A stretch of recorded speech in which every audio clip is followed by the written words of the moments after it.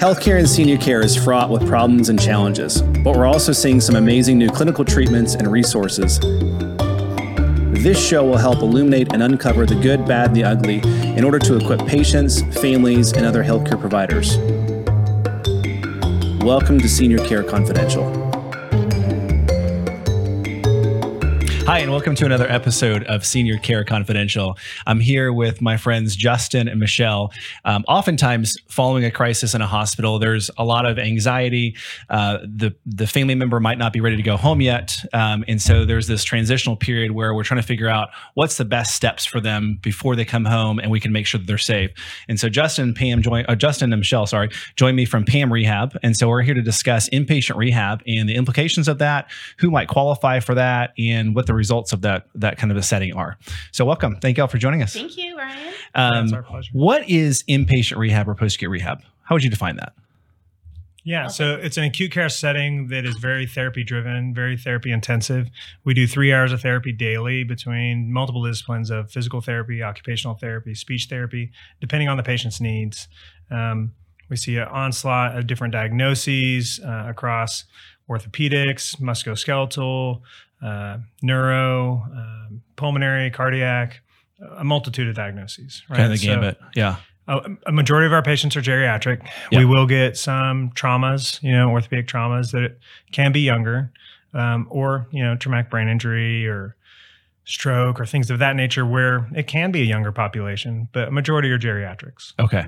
And these are people primarily that have probably had, although I know you do some direct admits from the house, which we'll get to in a second. Yep. But these are primarily people who've had some sort of be it a medical complication or an injury or a recent surgery, and they just aren't quite functional or safe enough to go home yet. And this is kind of an in-between, kind of a more intensive rehab than they're even going to get in a hospital. Is that kind of what this is? Yeah, that's fairly accurate. Yeah. So in the hospital setting, it's more about evaluating for next placement of care, right? So, we've kind of moved away from the traditional hospital kind of stay where you're getting a lot of therapy to where now they're just identifying placement and saying what's safe for a discharge. And the individuals that seem to come to us most often are those who were high functioning before, who have for somewhat a reason some kind of deconditioning, whether it be from disease pathology or from some kind of traumatic injury or surgery. Okay. And they might not be safe to go home, or they're not high enough functioning level where it's appropriate for them to go home. Okay. And they might need more medical management as well. Yeah. So the acute care the hospital setting is really there for treating the acute, like the scary stuff, right? It's getting them stabilized, making sure that whatever medical complications or whatever's happened is corrected enough to where medically they're probably safe enough to leave that setting. But like you said, that's not really where the rehab, the functional stuff is happening. It's really downstream from there, and that's where you guys are utilized. Mm-hmm. So I saw a recent statistic that said something like 62 million people in the United States, or 1 in 4 Americans, have some sort of a disability, and another 42 million are caregivers of people with a disability. So I can see a use case. In fact, we've used you guys several times where we've had family members that are concerned about mom or dad going home. And it doesn't matter whether mom or dad's living with them, or mom or dad are living in an assisted living, or even on their own with like private duty care. They recognize from the hospital that there's no way this is going to be safe for them to return home. And so that's why we've referred to you before, because there's that good transition where we buy them another period of time. We'll talk about the period of time in a second. A period of time where we can get them safer, more functional, so that it's a more appropriate discharge to back home. Yes, and we want our patients to be able to come into PAM and to be able to go home and age in place. Yeah. So that's where you're starting to say about the length of stay. So we're 7 to 14 days. Okay. Our average length of stay is 10 to 11 right now. Right. In-house right now it's 12. Is that driven by the clinical makeup of the patient, or is that driven more through regs and reimbursement, or how does Medicare define what that time frame is, or is that more what your therapists and your doctors see in the facility and they're going, okay, this is the most appropriate time frame? So Medicare and these different health entities, it could be a commercial payer. Okay. But Medicare kind of sets the trends for the market, but based on the diagnoses, and if they have multiple diagnoses, they will be put in a case mix index, okay, right, where they classify them, and based on that presentation, across all of Medicare, they've identified this is the typical length of stay, right? Yeah. So they will, give you an allotment or authorize so many days. Okay. Based on that diagnoses and the comorbidities, right? And so we're given that number, and based on their function is when we discharge. So we might go past that number. We might be before that number. Okay. At the end of the day, we want to get people home safely. Correct. Right. So that's the most important to us as patient care. So, we call them barrier days. When we go past that number, the way they pay us is they give us a lump sum for those number of days. Okay. Right. Let's say it's 18 days.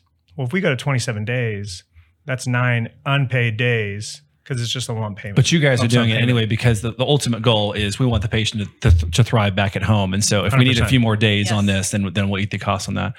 We were going to get into payers later, but since you brought it up, on the payer side of it, what are you guys seeing different? Because I know, so as a home health provider, we see this a lot too. And a lot of times the family members don't know, the seniors don't know. I mean, shoot, I've interviewed a bunch of insurance reps too who aren't aware of some of the benefits and the consequences, because there's both, of like Medicare Advantage plans, or in other words, a Medicare replacement plan. And so we have a lot of patients that we work with who we'll get orders for, and they're thinking they're on original Medicare, but they're actually on an Advantage plan. And there's some misgivings or some misconceptions on what they do and don't cover. Are y'all running into the same kind of issue with Medicare Advantage versus original Medicare at the rehab level too?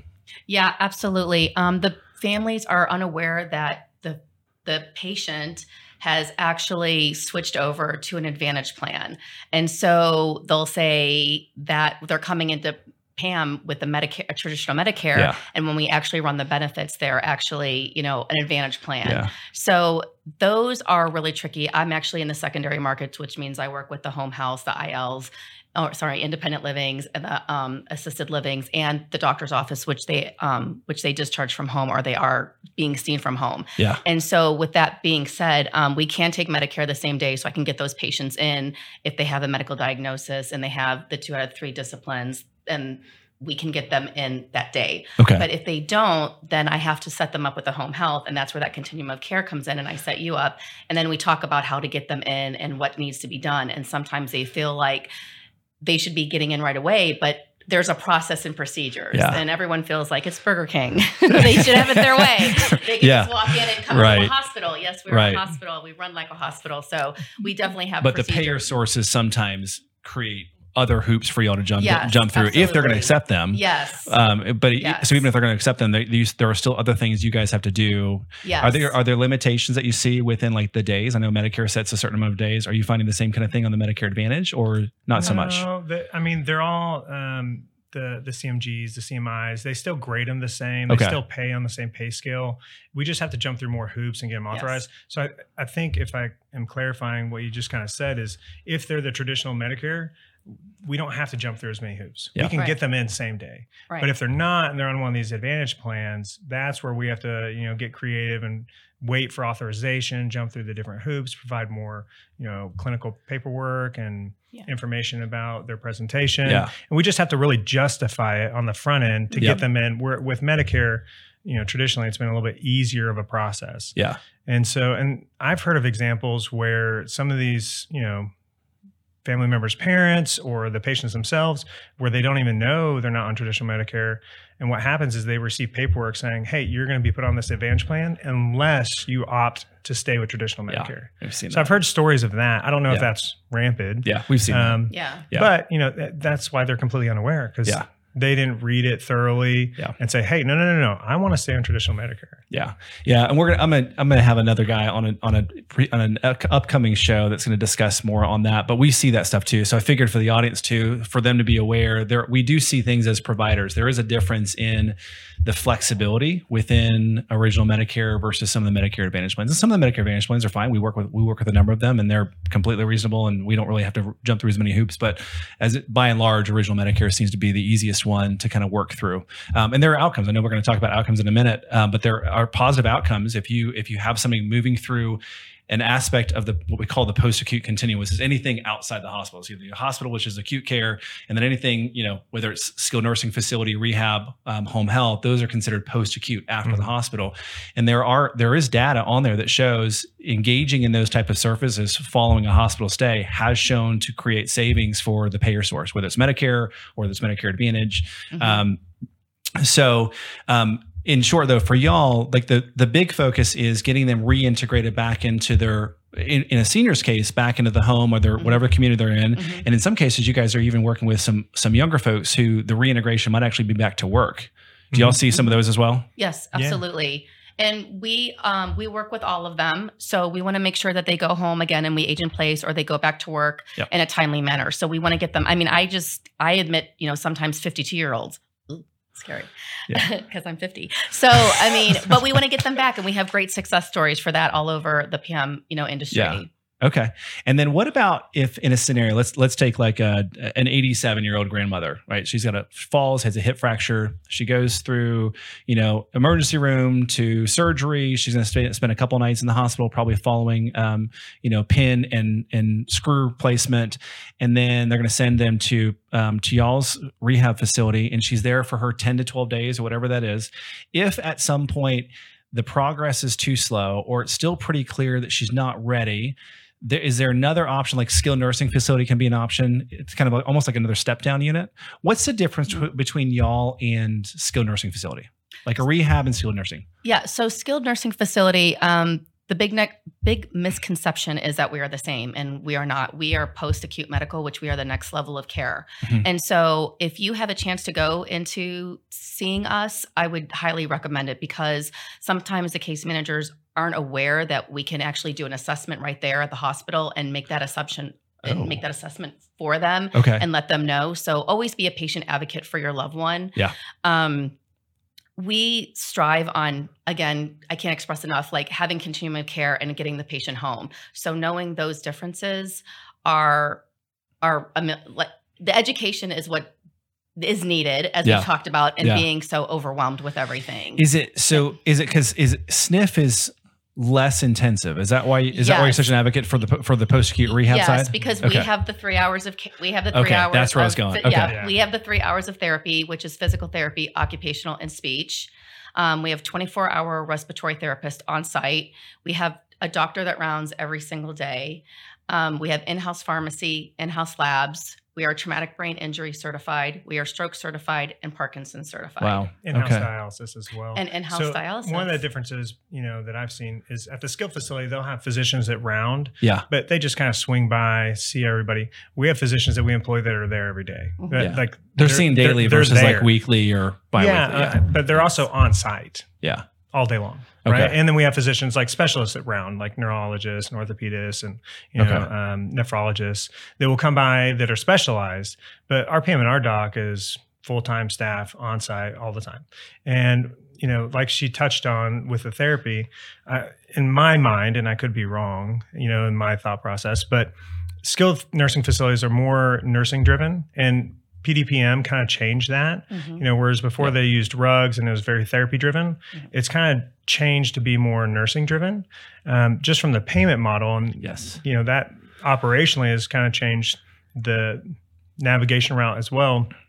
But medical management, you're leaving post-acute, you're leaving the hospital, you're either too low functioning prior, or maybe you just need more medical management. Maybe skilled nursing is appropriate. Gotcha. But if you're high functioning, that helps, and you want to go home, I think inpatient rehab is honestly the best choice. But there is data from specific skilled nursing facilities where you can potentially go home, where they're getting a high number home, but it depends on their business model, right? A lot of them will stay for their 100 days Part A, and then they'll switch into long-term care because that business model for that specific entity is they have a skilled side and they have a long-term side. Okay. And so those individuals will become residents, right? And they'll stay there and live there and age in place there, right?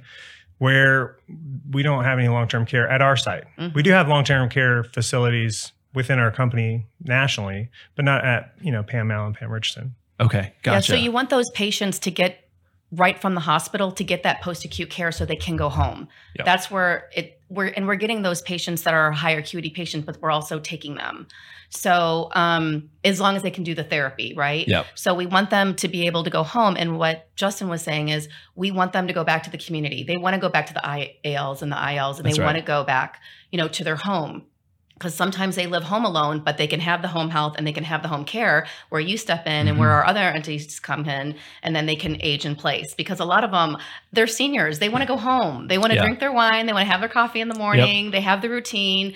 And that's what I guess a post-acute, I would say post-acute medical advocate, because I want those families to go home and be able to age in place, and I want them to be happy. Yeah. And so our goal is not to keep them. We want them to get them better, and we want them to age in place. And then again, when you guys pick them up. Yeah. And you want them to move quickly, which is why you guys do such intensive therapy. So on a previous podcast, I had a friend of mine who's from Florida. Actually, you're from Florida as well. But he is a personal trainer that is, I think he's got a geriatric specialized or something. He's got a degree in gerontology as well. And so he works with a bunch of independent living communities. And so he and I were talking about some recent statistics. There was a study that was done, I think it was last year, and they looked at two groups of seniors, both 65 plus, and they looked at one group, and they put one group through exercise, and it was a 5-month long. They did some nutritional stuff too, so they made sure that their protein was dialed in and that kind of stuff. But for 5 months, they led them through resistance training exercises, and the average participant gained roughly 2.5 pounds of muscle mass, which for a 65 plus year old is awesome. Is phenomenal. Yeah. I have a hard time doing that at 45. So, but they did fantastic. And then maybe I need their trainer. And then on the other side, they put this other group, this plus 65-year-old group, in a hospital, essentially a hospital bed. And they just said, we just want you to be bedbound for the next 10 days. In 10 days, they lost the equivalent amount of what it took the other group to gain in 5 months. And so to y'all's point, there is a very strong use case for if we're not getting the rehab, as you said, in acute care, right? So if we've shifted the business model away from using acute care, a lot of therapy in acute care, which we see all the time. It's one of my biggest things when I'm talking with families is make sure they get therapists coming out there, at least to get them out of the bed, get them in a recliner or something. Just getting them out of the bed stimulates the body to stay stronger longer, and we avoid some of the deleterious effects of being in the hospital. But to your point, if we can get them from acute care to a post-acute rehab hospital like PAM, then with the intensity that you guys are doing, and I'm sure they're out of bed much more often than just the 3 hours they're doing therapy, then we can curb a lot of that decline that we would normally see from somebody who's bedbound. And to your point, in some of these cases where they're not medically sick enough to not go to a rehab hospital, they're going like a skilled nursing facility, the rehab is a lot less intensive. And in some cases, that's completely appropriate for them. But the downside of that is they may spend too much more of their time in the hospital room itself or the bed itself, and precipitating more of that decline. Yeah, and when you get that patient that could actually when you actually get a patient that actually can go into post-acute and that can manage that 3 hours of therapy, and if they go to skilled, like for instance, I just had a patient that was wanting to come. Well, I had a referral that was supposed to come from a skilled nursing facility. Yeah. And they basically laid in bed all day and they were trying to come to us. Well, by then the insurance got denied. They declined so much that they couldn't come to us anymore. And so that patient could no longer go home. So the family's frustrated because they lost that opportunity. They lost that window, and they're like, where did we go wrong? And it's like, it's the education. Yeah. People need to be educated to know that you need to fight for your family member. And I'll do that the day is long. Yeah. I mean, everybody at PAM knows that I'll fight for my patients. And that's why I have you guys on this podcast too, is to help identify, there's a lot of pieces of the medical industry that a lot of people just aren't aware of, or they are aware of it, but they don't realize how crucial it is. So, utilizing a post-acute rehab hospital after hospitalization stay for the right person is huge. It's a huge benefit for them going back home because of how intensive it is. And I know you guys mentioned you have multiple disciplines there. You've got respiratory therapy, speech therapy, occupational therapy, and PT. And are they doing 3 hours a day, 5 days a week? Yeah. So they get 900 minutes, so 5 days a week. Okay. If they miss it on one day, we make it up on another. So it could be 6 or 7 days of therapy. Okay. Just depending on if they got their minutes. Okay. If we're talking about the differences between skilled nursing, right? So at skilled nursing, if they're Part A, like the reimbursements for them, which kind of drives what they do operationally, they might be getting 1 hour a day, 5 days a week, 3 days a week. Right. It depends. right? And then once they go to, I believe, Part B, it changes as well, like the amount of meds they can use, right? So, but big takeaway is it's less than rehab, right? Yeah.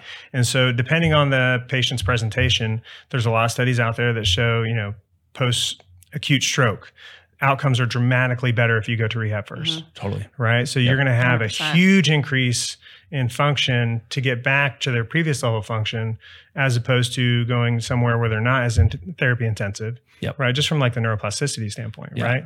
And we get patients who come to us who don't have stroke or anything like that. They might have a UTI in the hospital, and they're confused. They're a little delirious when they come to us. They're weaker and deconditioned from being in the hospital. And their family members will say, like, we don't know what's going on. They're just not themselves, and they're so much weaker. Am I going to get my loved one back? Yeah. And then 10 to 12 days later, they're much higher level functioning. Cognitively, they're back to who they were. Their personality comes back. They like the lights come back on. Yeah. And they're like, oh my God, thank you so much for everything y'all did. Absolutely. And so we get those great rewarding stories like that. So my mom, hello. Yeah. Case in point, right? But yeah, so when talking about like who's the appropriate inpatient rehab patient, it's going to be individuals that were high functioning before. Okay. And we have this narrow window of time that we can take advantage of to try to get them back as close as possible. Yeah. Right. And you're talking about like losing muscle mass if you're in bed. A lot of these people are very sick, right? Yeah. She talked about high acuity. That means, very sick, right? So individuals that are very sick, we can still take, and we can manage a lot of things. We have, very skilled nurses. We have physicians on staff. We can do dialysis. We can do IV drips, things like that. Okay. We don't intubate, so that level of care we would send back to the probably acute care LTAC or hospital. something, but But we can manage a lot of things medically. Okay. And we take some very sick patients and get dramatic results. If I have a great grandmother who's concerned about going to rehab because she's like, Brian, I can't do 3 hours of PT a day. So I'm sure you guys hear that comment quite a bit, because I'm like, she's 98 years old. Can she really tolerate 3 hours? It can be as intensive as they want, correct? But we can also, we can make it as appropriate for them as we can. Is that right? It's time intensive, but it's not like, we're having grandma do squats or something. Yeah. You know what I mean? Like it's very modifiable to that level. So they shouldn't be concerned about the time involved. Should not be a fear factor for them or contribute to that. We modify it to their level. Yes. And the word intense, scares people. So we just let them know that we can break up the therapy. It's not Navy SEALs training. Yes. Right. Yes. And just to go off what Justin was saying, a couple of things is, one, my mom did have a UTI and she was there, and Dr. Figueroa did an amazing job. She was almost septic, got her back up. She was delirious and got her back up and moving. But just to say, those are the types of things that we can get them to come in, and they don't have to go to the ER. So if you had a patient that was going, that had a UTI, and that they had a UTI, I could admit them. If they're traditional Medicare, I could admit them that same day, make sure that they go back to you on service, and you won't get that RTA, because you'll get with PDGM program, you'll get that institution rate. That we'll be getting therapy 3 hours a day too. Yeah, you'll be going back to the decline that we typically see after going to the hospital for a few days could be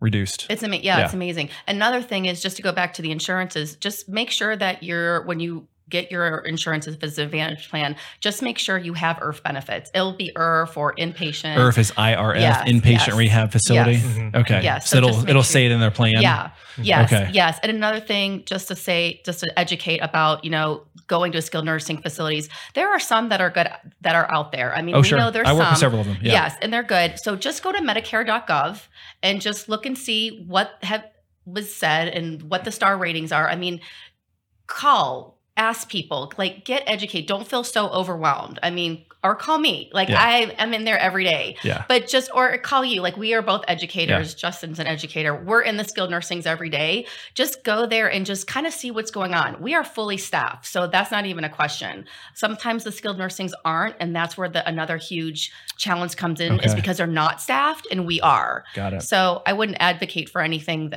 less than working for Pam, because I truly believe in it, because I've had my mom twice. Yeah, that's great. So, what are the questions you guys hear from prospective, either social workers at the hospital level, physicians, or even family members who are calling you going, hey, we're thinking about sending her over here to your facility, your rehab facility.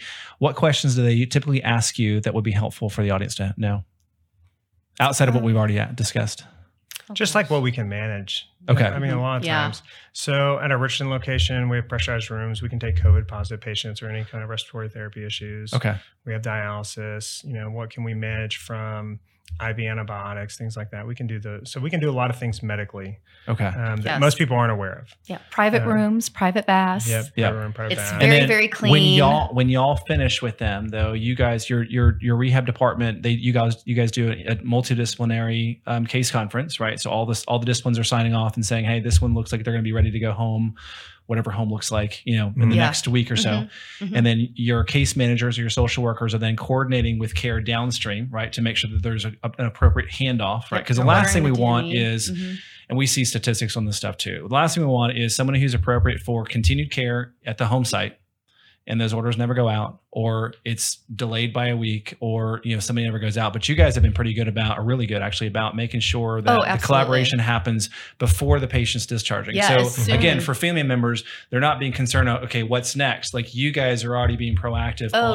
From the beginning. This is the next thing that's going to happen. Here's how we're going to coordinate. Here's who we're going to connect you guys with. Yeah, from the very beginning, our social workers and case managers are there talking to the families and letting them know what's going on. They're introducing themselves, like literally the first day they do an assessment. Yeah. And just to go back with insurances, they approve for 7 days usually. Okay. But then we'll go and we'll reassess, and then, they'll get, maybe 7 more days. It just kind of depends on where they're at. But the family will know every step of the way on what's going on. Awesome. So we really try to pride ourselves on high level medical management.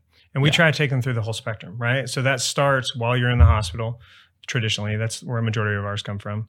And navigators secondary market. And secondary market. Okay, right. So you mentioned that a couple different times. So I know what that means. Yeah, can you explain what it means? Yeah. But like Michelle's one of our case navigators, right? And so she's bedside, talking to case management about, hey, tell me about some of the patients you have. Oh, this patient might be appropriate. Okay, let me look at their clinical information. Let me go talk to the patient, talk to the family.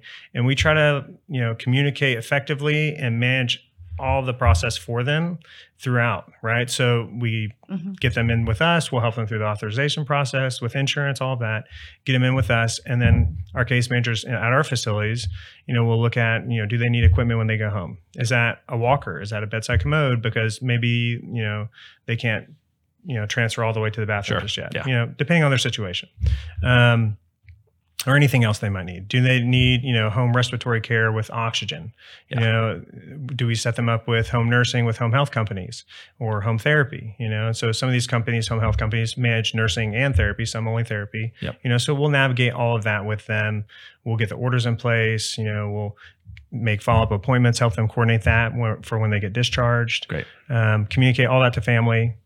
Package it all up, give it to them. But it doesn't end there. Like, we can still be a resource, right? And not just to our patients, but, to the companies we work with. Absolutely. Yes, and we'll follow up after they're discharged as well. The case managers will call and see how they're doing and, make sure that everything was ordered correctly. But I just wanted to touch on another subject really quick, is just about on how to get the referrals. I know that's always with us. Like, what do we do? How do we get stuff? So just to let you guys know, and to be educated on it, is that if you guys want post-acute care, let them know. Let the hospital know that you guys are fighting, for your loved one, and that we can come in and do a bedside assessment. I know we touched on a little bit that before, but we have navigators in every single hospital. Okay. So no matter what, just ask for the referral to be sent to us, and then one of the navigators will be there to go do an assessment. Okay. And then the secondary market. Right? So your assisted living facilities, independent living facilities, skilled nursing facilities. So primary market would be like at the hospital site. Sorry, the secondary short-term acute care hospitals, right? Your big hospital systems where you're going to the ER traditionally. Okay. Not like the urgent cares that are like on every corner. But if you go to a big hospital that has an ER,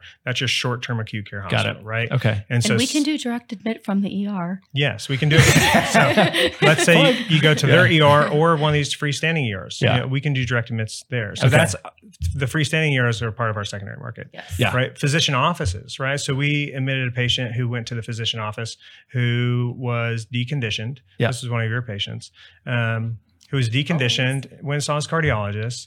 And it was like, man, it is just taking so much more energy these days. Like, I don't know if I got sick or what happened, but now I put on my pants and I have to sit there for like 5 minutes catching my breath before I can put my shirt on. And he's like, this is different, over the last 2 or 3 weeks, this is come on. And if I keep this track, like it's making me very scared and nervous the direction I'm going. And the cardiologist was like, well, I think you need to probably go to rehab.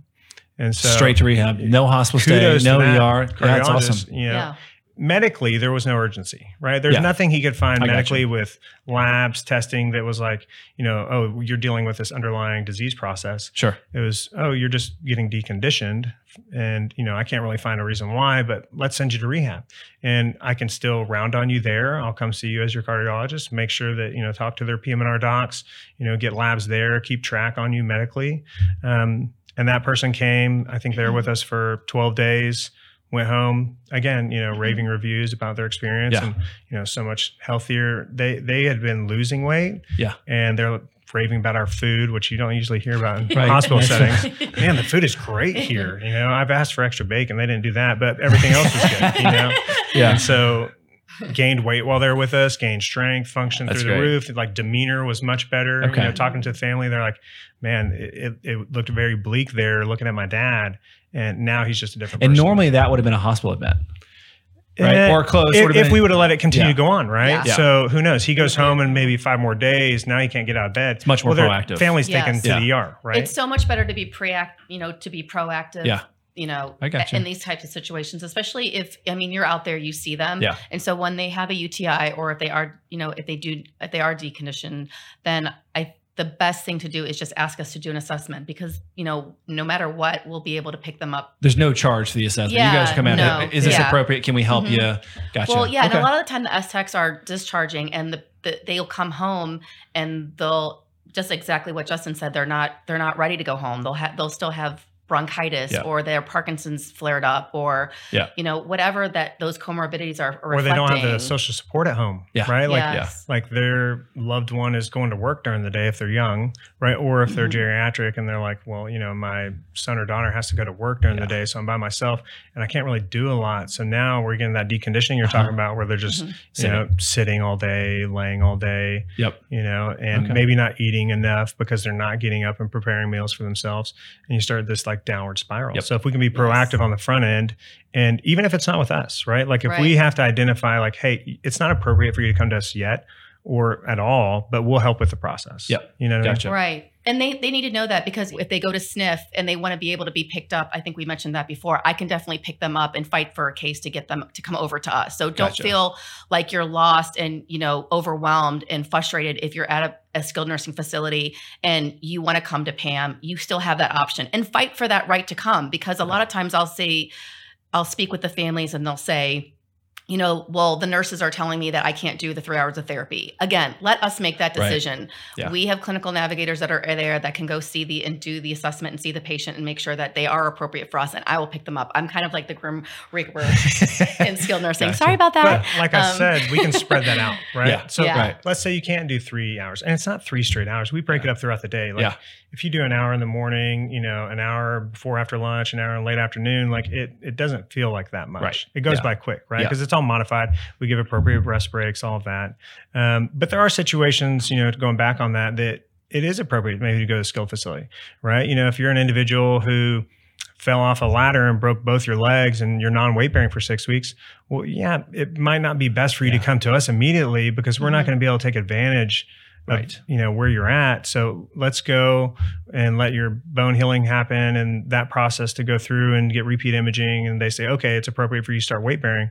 Okay, well now then maybe come transition to us. Right? So there are cases where we work with skilled nursing facilities because they're not the appropriate patient for us in that window, but maybe later on they are.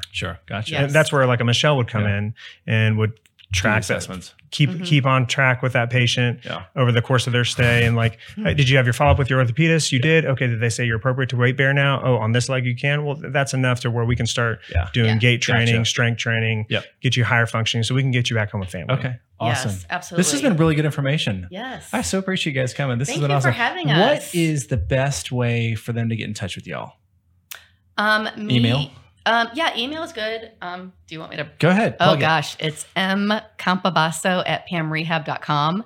My phone number is 469-406-9790. And I'm always ready for a tour in Allen and Richardson. I think you should probably spell that out. I know. We'll put it on the screen. Yeah, Okay. it's on the screen. Yeah. Yeah. So Justin Newman, JNewman2 at PamRehab.com. So JNEWMAN2. 2 Justin Newmans. Well, yeah, there's a Josie Newman. Oh. And we just had a leadership conference in Austin, and they're like, Justin Newman, have you met Josie Newman? I was like, you're the J Newman that stole my email. I have number 2. And she's like, I've been there for like 15 years. I deserve it. Funny. All right. Well, thank y'all again so much. Thank you so this has much, been a blast. Brian. All Thank right. you so much for having Yeah. us. All right. Sweet. It's been a pleasure.